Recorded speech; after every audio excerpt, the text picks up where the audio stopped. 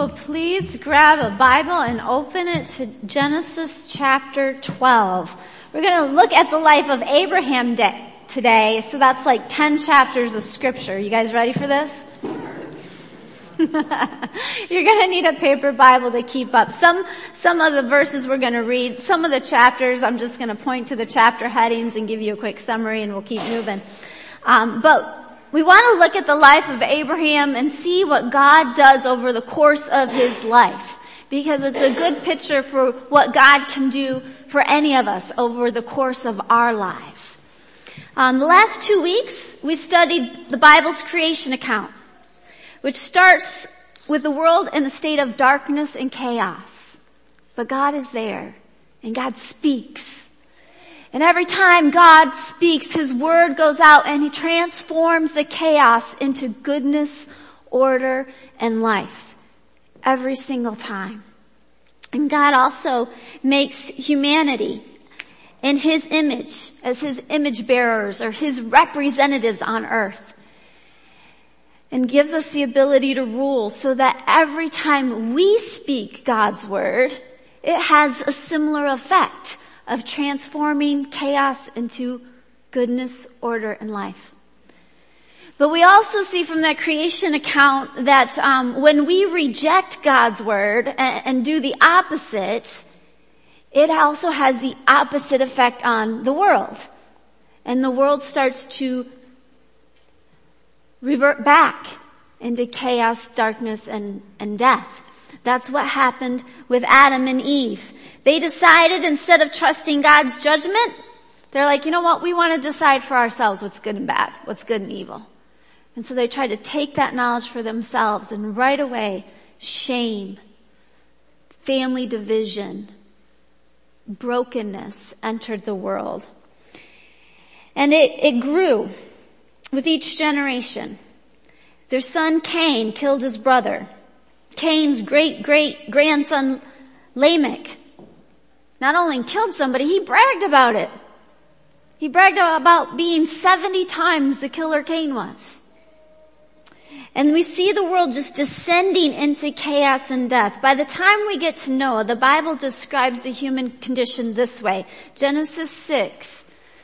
The Lord saw how great the wickedness of the human race had become on earth, and that every inclination of the thoughts of the human heart was only evil all the time. That's a pretty grim statement. It says the Lord was grieved that He had made human beings on earth, and His heart was deeply troubled. And so God removes all the evil people from the world with a big flood. And He saves the only righteous people, Noah and his family. And yet, within one generation, that cycle of shame and family brokenness and division, it just starts all over again. But God's promised He's not going to destroy the world in a flood again. So He again picks a single family. And He picks this family to work in them to break that cycle.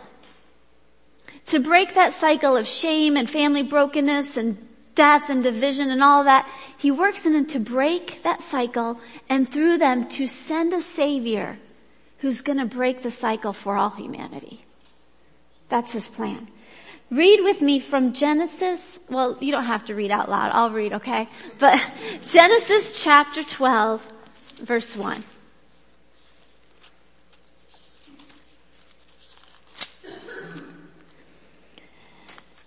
The Lord had said to Abram, "Go from your country, your people, your father's household, to a land I will show you. I will make you into a great nation. I will bless you. I will make your name great, and you will be a blessing. I will bless those who bless you, and whoever curses you I will curse. And all peoples on earth will be blessed through you." This is an incredible promise that God offers Abram, whose name is later going to be changed to Abraham. He says, I'm going to make you into a great nation. I'm going to bless you. I'm going to make your name great. Why? Because it's through this family God wants to bless all people. So they have to grow big enough and famous enough for everybody to know about them, right? And he says, I'm going to bless those who bless you, curse those who curse you. In other words, I'm just going to be on your side, and all peoples on the earth will be blessed through you. Now here's the question. Why did God pick Abram to make this promise to? Because he couldn't do it on his own? That's a good reason.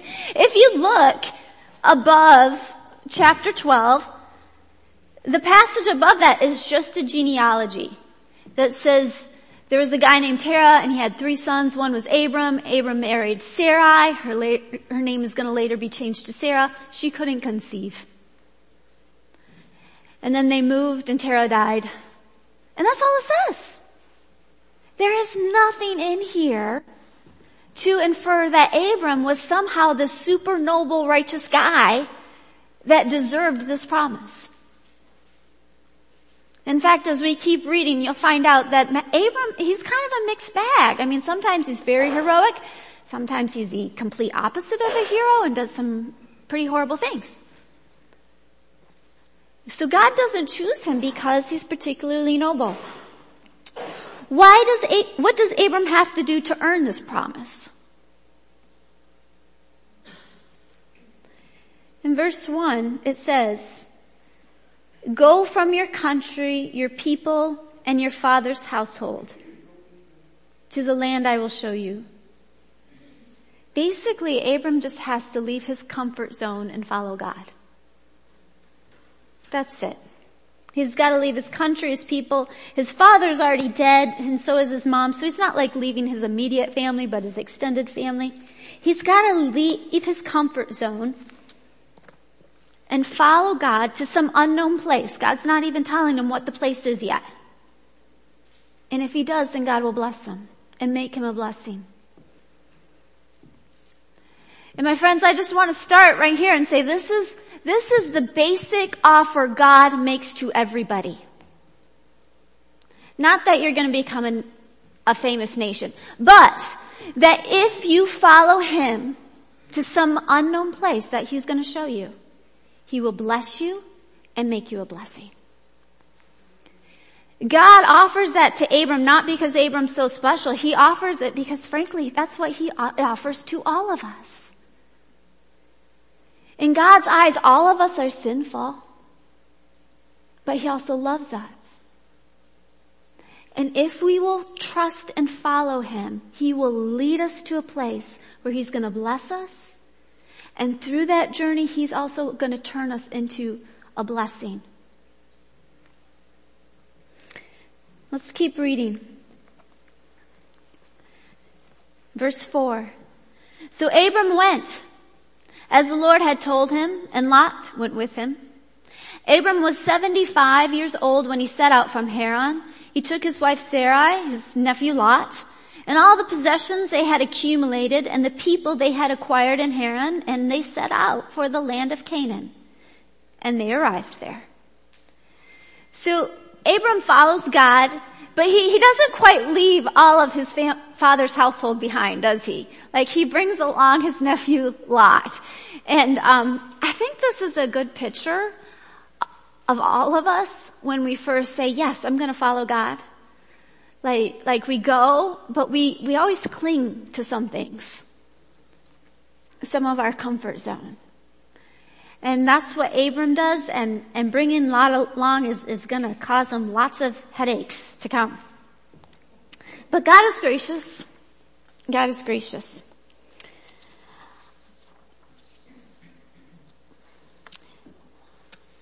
All right, we're going to read verse 10. If you skip down to where it says Abram in Egypt, there's probably a heading that says that. You'll see verse 10. All right? So they're in Canaan now. There was a famine in the land, and Abram went down to Egypt to live there for a while because the famine was severe. As he was about to enter Egypt, he said to his wife Sarai, I know what a beautiful woman you are. When the Egyptians see you, they will say, this is his wife, and then they'll kill me, but will let you live. So say you are my sister, So I will be treated well for your sake, and my life will be spared because of you. When Abram came to Egypt, the Egyptians saw that Sarai was in fact a very beautiful woman. And when Pharaoh's officials saw her, they praised her to Pharaoh, and she was taken into his palace. He treated Abram well for her sake, and Abram acquired sheep and cattle, male and female donkeys, male and female servants, and camels. Now, if this is not plain enough language, Abram's confronted with a famine. He's scared, doubts that God can provide for him in the promised land that God said he would bless him in. And so he goes to Egypt, where he's still scared, and so he traffics his wife and becomes quite wealthy doing it. But even though he wasn't looking out for Sarai, God was. Next verse, 17. But the Lord inflicted serious diseases on Pharaoh and his household because of Abram's wife Sarai. So Pharaoh summoned Abram. "What have you done to me?" he said. "Why didn't you tell me she was your wife? Why did you say she's my sister? So I took her to be my wife. Now then, here is your wife. Take her and go." Then Pharaoh gave orders about Abram and his men, and they sent him on his way with his wife and everything he had. The next chapter is where the trouble with Lot begins.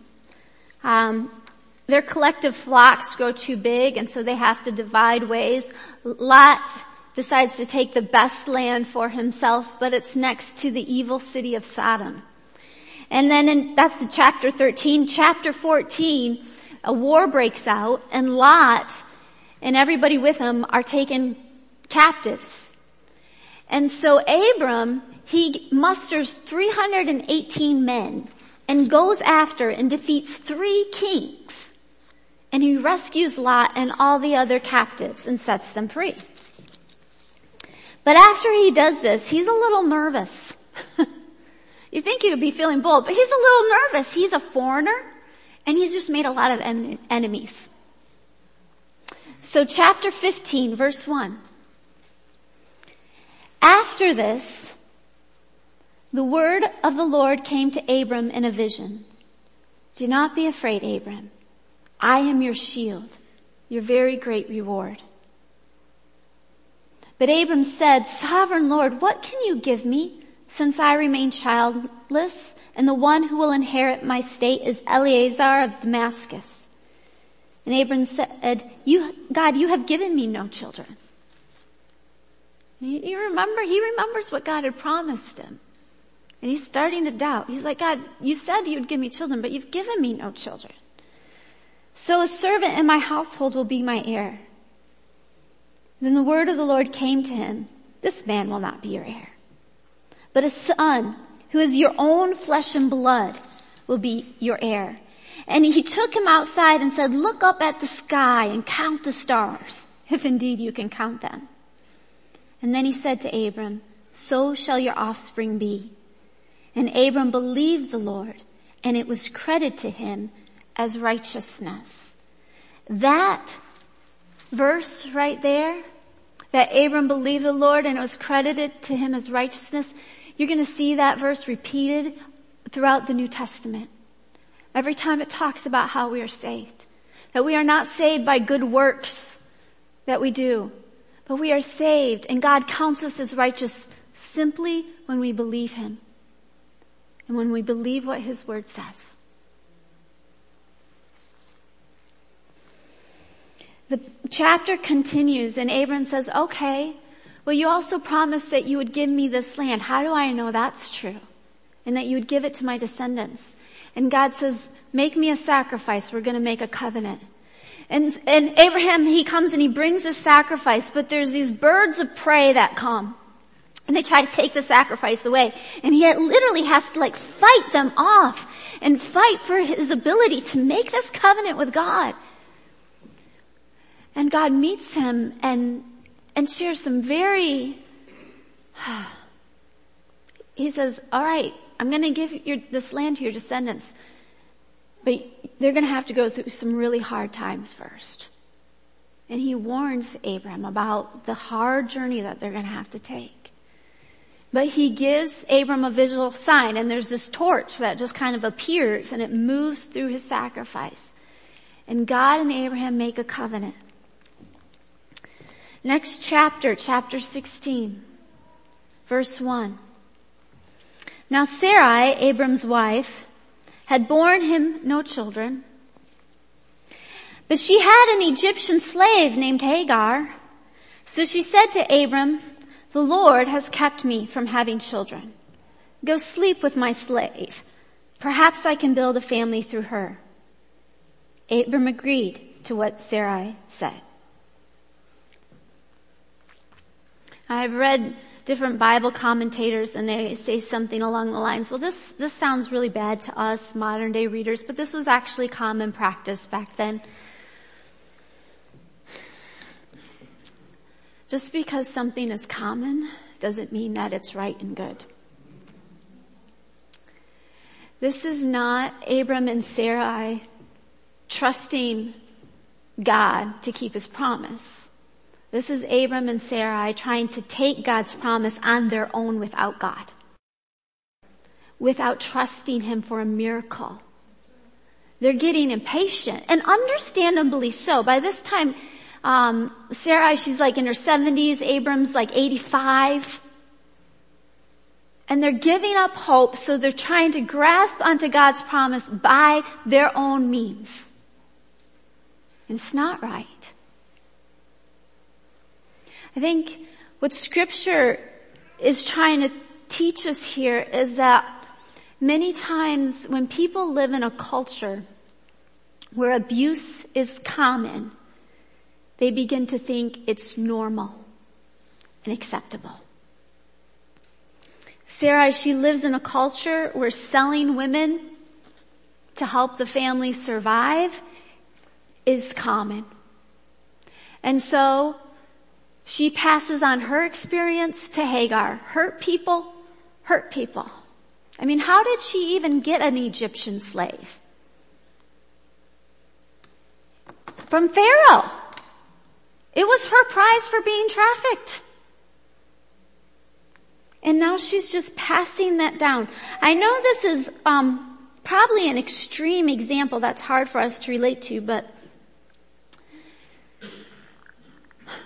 how many of us grew up in families where it was common to physically or emotionally abuse children in order to make children behave? And then we grow up and we say, I'm never going to do that to my kids. But when the pressure comes and we get really stressed, what happens? We crack. And we end up acting like our parents. Now some of you may have never experienced abuse growing up, and that's good. That's wonderful. But none of us came from perfect families. You know, all of our families have a mixture of good ways of relating and not good ways of relating. And so maybe it wasn't abuse for you. Maybe it was something else. Maybe there was, maybe you grew up in a family where they always nitpicked every little thing. And so now you struggle with perfectionism and unrealistic expectations for yourself and your kids.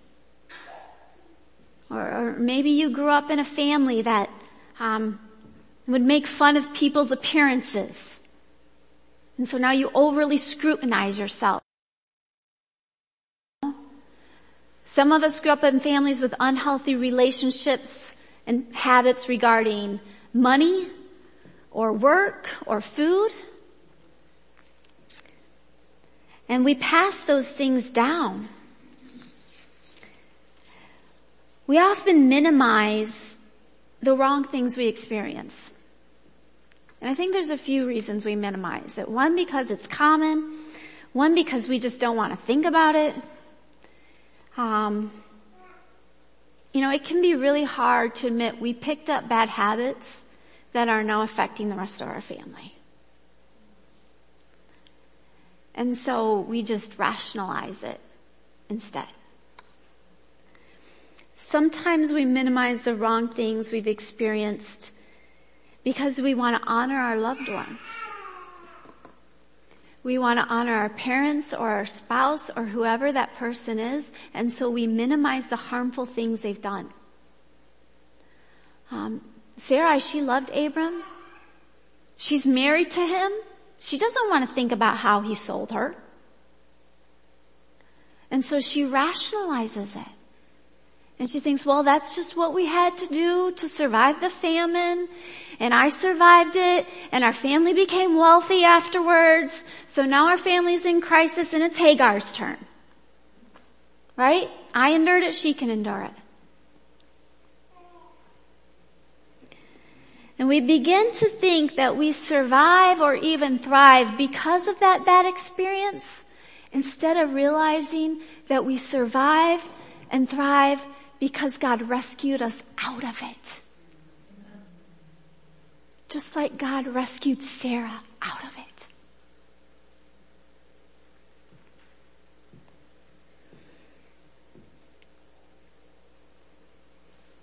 So Sarah, she passes on her painful experience to Hagar, who becomes pregnant and begins to despise Sarai.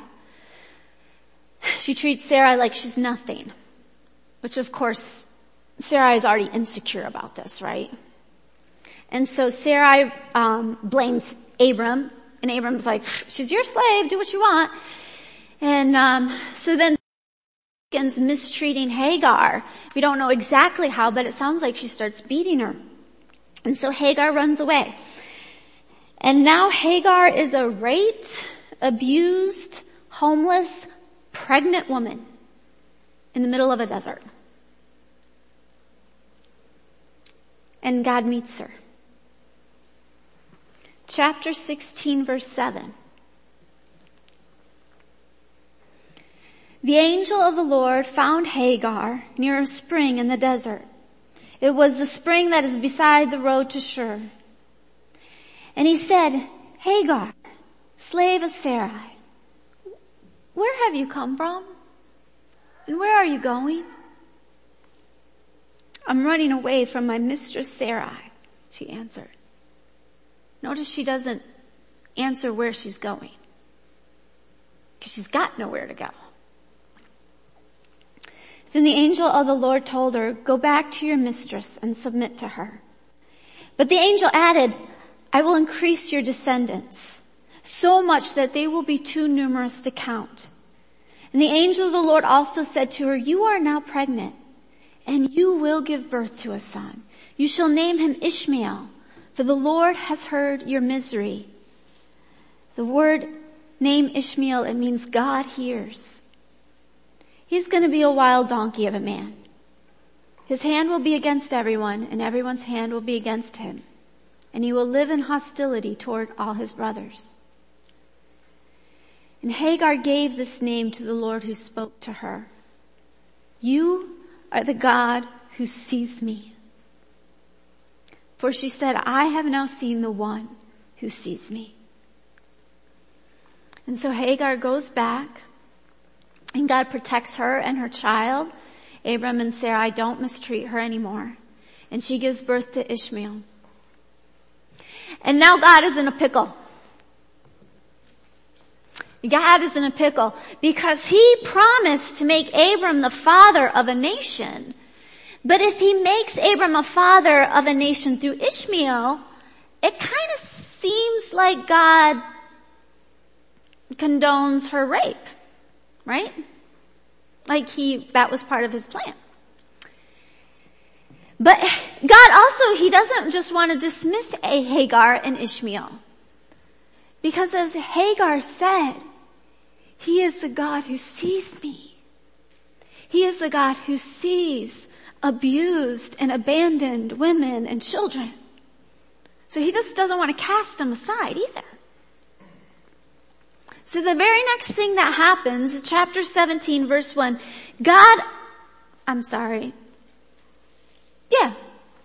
chapter 17, verse 1. Abram is now 99 years old. God appears to him again. And God responds to this situation by extending his covenant, by extending his grace and generosity. And he basically tells Abram, he said, I told you I was going to make you the father of a nation. I'm going to make you the father of many nations. And he changes his name to Abraham, the father of many. And he says, I'm going to make you the father of nations through Ishmael and through a son that Sarah will give to you. And he changes her name to Sarah. If you look at verse 15, Genesis 17 verse 15, it says, God also said to Abram, as for Sarai your wife, you are no longer to call her Sarai. Her name will be Sarah. I will bless her and will surely give you a son by her. I will bless her so that she will become the mother of nations. Kings of people will come from her. Abraham fell face down and he laughed and said to himself, will a son be born to a man 100 years old? Will Sarah bear a child at the age of 90? And Abraham said to God, if only Ishmael might live under your blessing. He loved Ishmael. And God said, yes, but your wife Sarah will bear you a son, and you are to call him Isaac.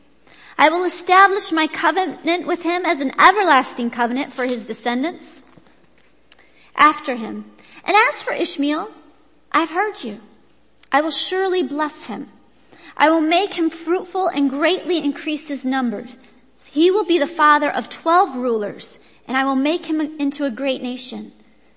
But my covenant I will establish with Isaac, whom Sarah will bear to you by this time next year.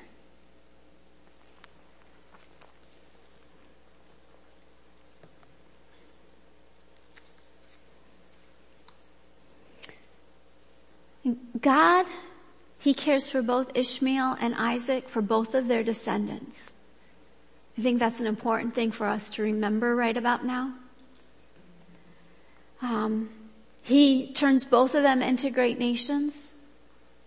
If you keep reading further in the Old Testament, he's going to set land boundaries for both of them.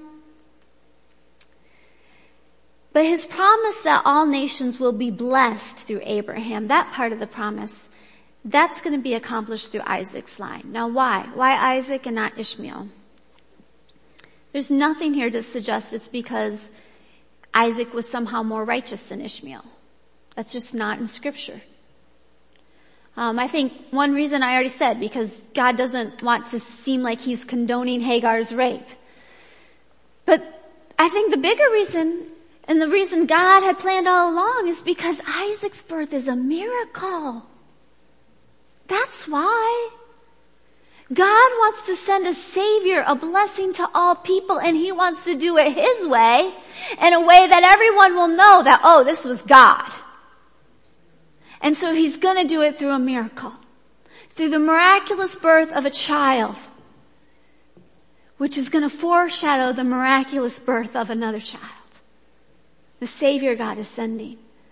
Isaac's life is meant to foreshadow the coming of God the Son, who will save us. It's not only through his miraculous birth, but also in chapter 22. In chapter 22, God tells Abraham to go and sacrifice Isaac, which is crazy. But Abraham knows, and this seems even crazier, Abraham knows that he knows that he knows that if he obeys God, God is going to raise Isaac back from the dead. How does he know that? Well, God promised him a miracle child. He came at the age of 100. And God promised, I'm going to give you descendants through this child. So Abraham figured God, well, he's going to raise Isaac from the dead then. Listen to what Hebrews chapter 11 says about Abraham. By faith Abraham, when God tested him, offered Isaac as a sacrifice. He who had embraced God's promise that he was going to get a son even in his old age, he who had embraced that promise was about to sacrifice his one and only son, even though God had said to him, "It's through Isaac that your offspring will be reckoned." Abraham reasoned that God could even raise the dead. And so, in a manner of speaking, he did receive Isaac back from the dead. Abraham goes ahead. He binds his one and his only son. He raises that knife, ready to sacrifice him, and God stops him. God stops him. Back to Genesis 22, verses 10 through 14. It says, "Then he, Abraham, reached out his hand and took the knife to slay his son. But the angel of the Lord called out to him from heaven, 'Abraham, Abraham!' 'Here I am,' he replied." He was ready to stop. He was ready to stop. "Do not lay a hand on the boy," God said. "Do not do anything to him. Now I know that you fear God, because you have not withheld from me your son, your only son." And Abraham looked up, and there in a thicket he saw a ram caught by its horns. He went over and took the ram and sacrificed it as a burnt offering instead of his son. And Abraham called that place, "The Lord will provide." And to this day it is said, "On the mountain of the Lord it will be provided." Why does God do this? Why does he ask Abraham to do the unthinkable? Well, there's a few reasons. First of all, the other gods in the region, Shamash, Molech, they required child sacrifice. So this was common. And at this time you have to understand there is no written word of God. So the only way Abraham knows who God is by what he experiences with God. And God right now wants to give Abraham and Isaac an experience they will never forget, to show, I am not these other gods. These other gods require you to sacrifice your kids. I do not. I sacrifice for you. That's who I am. Just like with the story of Adam and Eve, it was God who made the first sacrifice to cover their sin and their shame. God was the first one to sacrifice, killing the animal to make them clothes. God is again saying, I am the God who sacrifices for you. Which leads to the second reason.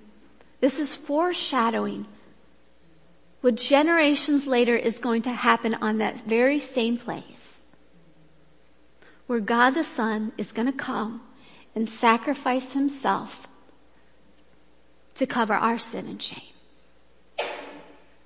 And God the Father is going to raise him back up to life, conquering death, so that for whoever believes in him, they also may conquer death and have eternal life.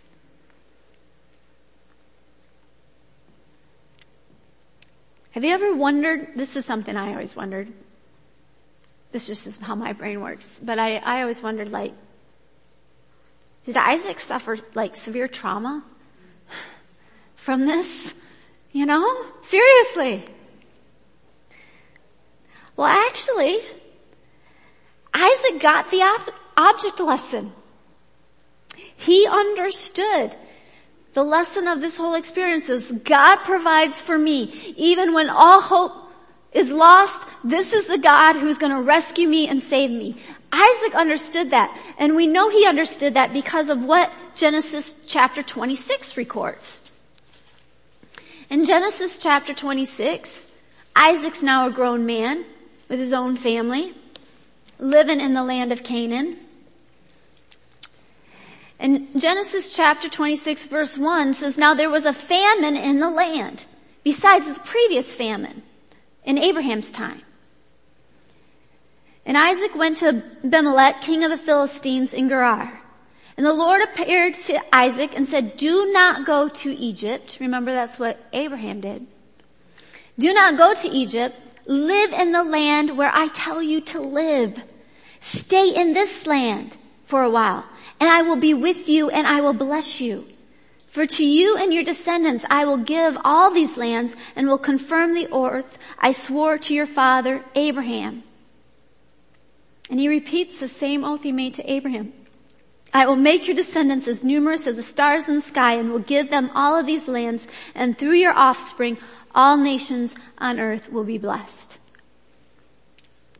And Isaac has the faith to stay in the promised land during a famine. Instead of going to Egypt, he believes that even in the midst of a famine, God said he's going to bless me here, so I'm going to stay here. And he not only stays, he takes another step of faith. Verse 12. This is incredible to me. Isaac planted crops in the land, and that same year reaped 100-fold because the Lord blessed him. He's in a famine, and he plants seed, and God provides 100-fold. And so he becomes very wealthy because he's the only one in the area that's got any grain to sell. Do you see how God is transforming this family? How he's changing their patterns of behavior? I mean, Abraham, when he first starts following God, he gets scared very easily. I shouldn't say very easily. I would be very scared too. But he doubts that God can provide for them in this land where God said he'd bless them in the middle of famine, so he flees to Egypt.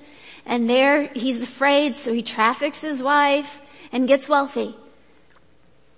The next generation, his son, has faith to stay, believe God is going to provide, plant seed, reap God's blessing, and become wealthy God's way. God is transforming their family. He's redeeming and healing their patterns of behavior. Abraham, he has far more faith in God's provision towards the end of his life than he does at the beginning. And his faith is passed down to his son. Now, they're not a perfect family. If you keep reading, they're not perfect. God's got more healing to do in them. But the healing has begun. And some of those abusive cycles are ending. And my friends, what God did for Abraham's family, he can do for your family. He can do it for your family. There's many lessons that we can learn from the life of Abraham. The first is that you do not have to be a noble person for God to choose you. It doesn't matter who you've been or who you currently are. God chooses you. And he makes that offer. If you will follow me to a place I will show you along the way, I will bless you and I will make you a blessing. I will bless other people through you. That's a promise he offers you. He offers to everyone. Another thing we learn is that if you've been abused or abandoned, know that God sees you. He sees you. Just like he saw Hagar and Ishmael. And I know it's really hard to follow a God when you've been abused. Because when you've been abused, God doesn't seem trustworthy anymore. But God will meet you at the moment of your distress. And he will lead you to a better place where you will be blessed if you follow him. Just like he led Hagar and Ishmael to a better place. We didn't read it, but God instructs Abraham to let Hagar and Ishmael go free. Abraham's afraid to do it because he thinks they won't survive, but God says, I've got them, I'm going to take care of them, and he does. If you follow God, he will lead you to a better place. I've seen it time and time again. I've seen it in the life of my mother and so many other people. there is hope. And God will not only bless you, He will use you to bless others. The journey of following God, it always requires faith. Because God's going to take you out of your comfort zone. He can't save you leaving you where you are. So He's going to take you out of your comfort zone and lead you to experience things you do not fully understand. And as we go through these things that we don't understand, God is going to use it to refine us, to show us what are those harmful patterns and harmful behaviors that we've just come to think were normal. And He's going to use those experiences to show us and reveal to us new ways of living that will be a blessing. And slowly but surely, God, He will break down those destructive cycles in us and in our families and begin to heal us. The journey requires patience. Everything in our culture is like a get something quick scheme. God does not do things quick. He just doesn't. But He does things good. Because we so easily take credit for God's work, just like Sarah and Abraham thinking that they survived the famine because they went to Egypt and she got trafficked. That's not why they survived. But we so easily take credit for God's work. And so God, He will sometimes wait until all hope seems lost and then come in with a miracle so we can know that it was Him and not us. But that point of getting to the miracle is nerve-wracking. But be patient and hold on. Because He is the God who sees, and He is the God who provides. If you've never decided to follow God, I want to invite you to make that decision today. To trust Him. To lead you somewhere. I don't know where. He's going to take you on a journey. But He will take you on a journey and bless you and cause you to become a blessing to other people. Maybe you've previously decided to follow God, but got a little off track. And it's time to recommit. I'm going to invite you to recommit today.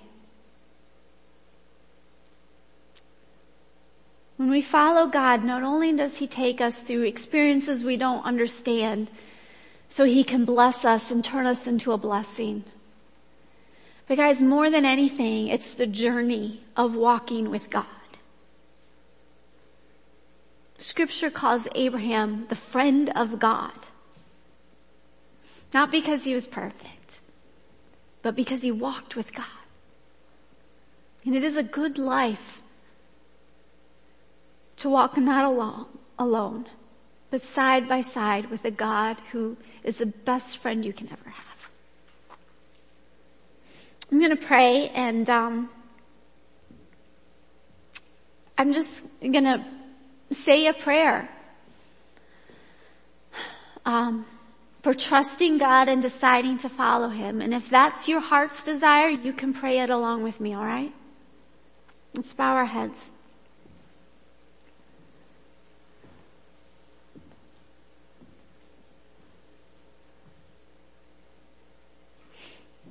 Heavenly Father, I thank You that You are the God who sees us. I thank You that You are the God who provides for us. We don't understand our lives all the time, God. There's some things that work out just as we planned, and there's other things we have no idea why they happen for the reason they happen. But God, we confess that we are sinners, that we have done wrong.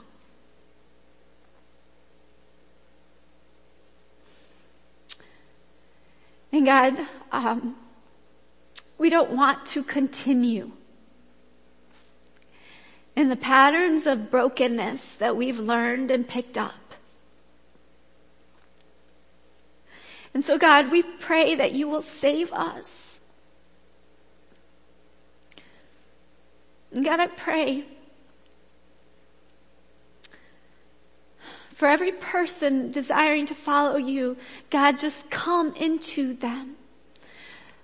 God, we believe that your Son, God the Son, Jesus Christ, died for us, paid the price for our sins, and that he rose again, and that whoever believes on him will be saved. And so we confess our belief and ask that, God, you save us, and your Holy Spirit come to live inside us and begin transforming us.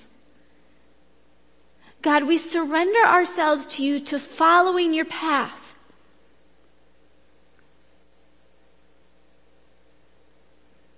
Holy Spirit, show us what that path is. Empower us with the courage to follow you. May we walk in your ways, God. When the journey gets tough, hold on to us, God, and pull us back. And bear your fruit in us so that we will not only be blessed, but we will be a blessing to others. God, we give you control of our lives. In Jesus' name we pray. Amen.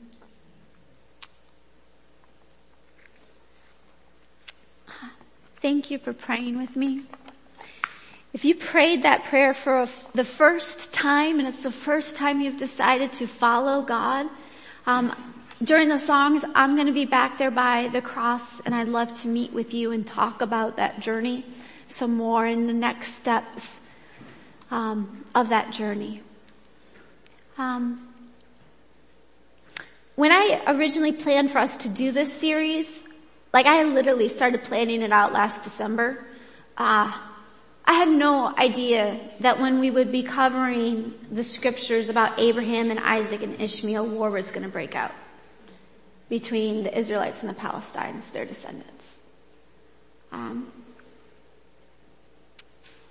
as I studied these scriptures this week, what came to me over and over again is how God cares about both of them. He wanted to bless both of them. He gave land to both of them. And, but if you keep reading through scripture, they struggle to follow God's commands. Both sides struggle to, abide by the boundaries God sets. They struggle to defend their territory in the way that God says. And granted, he gives them some pretty crazy instructions on how to defend themselves, but, cause he wants to do it miraculously. But those are things that they still struggle with today.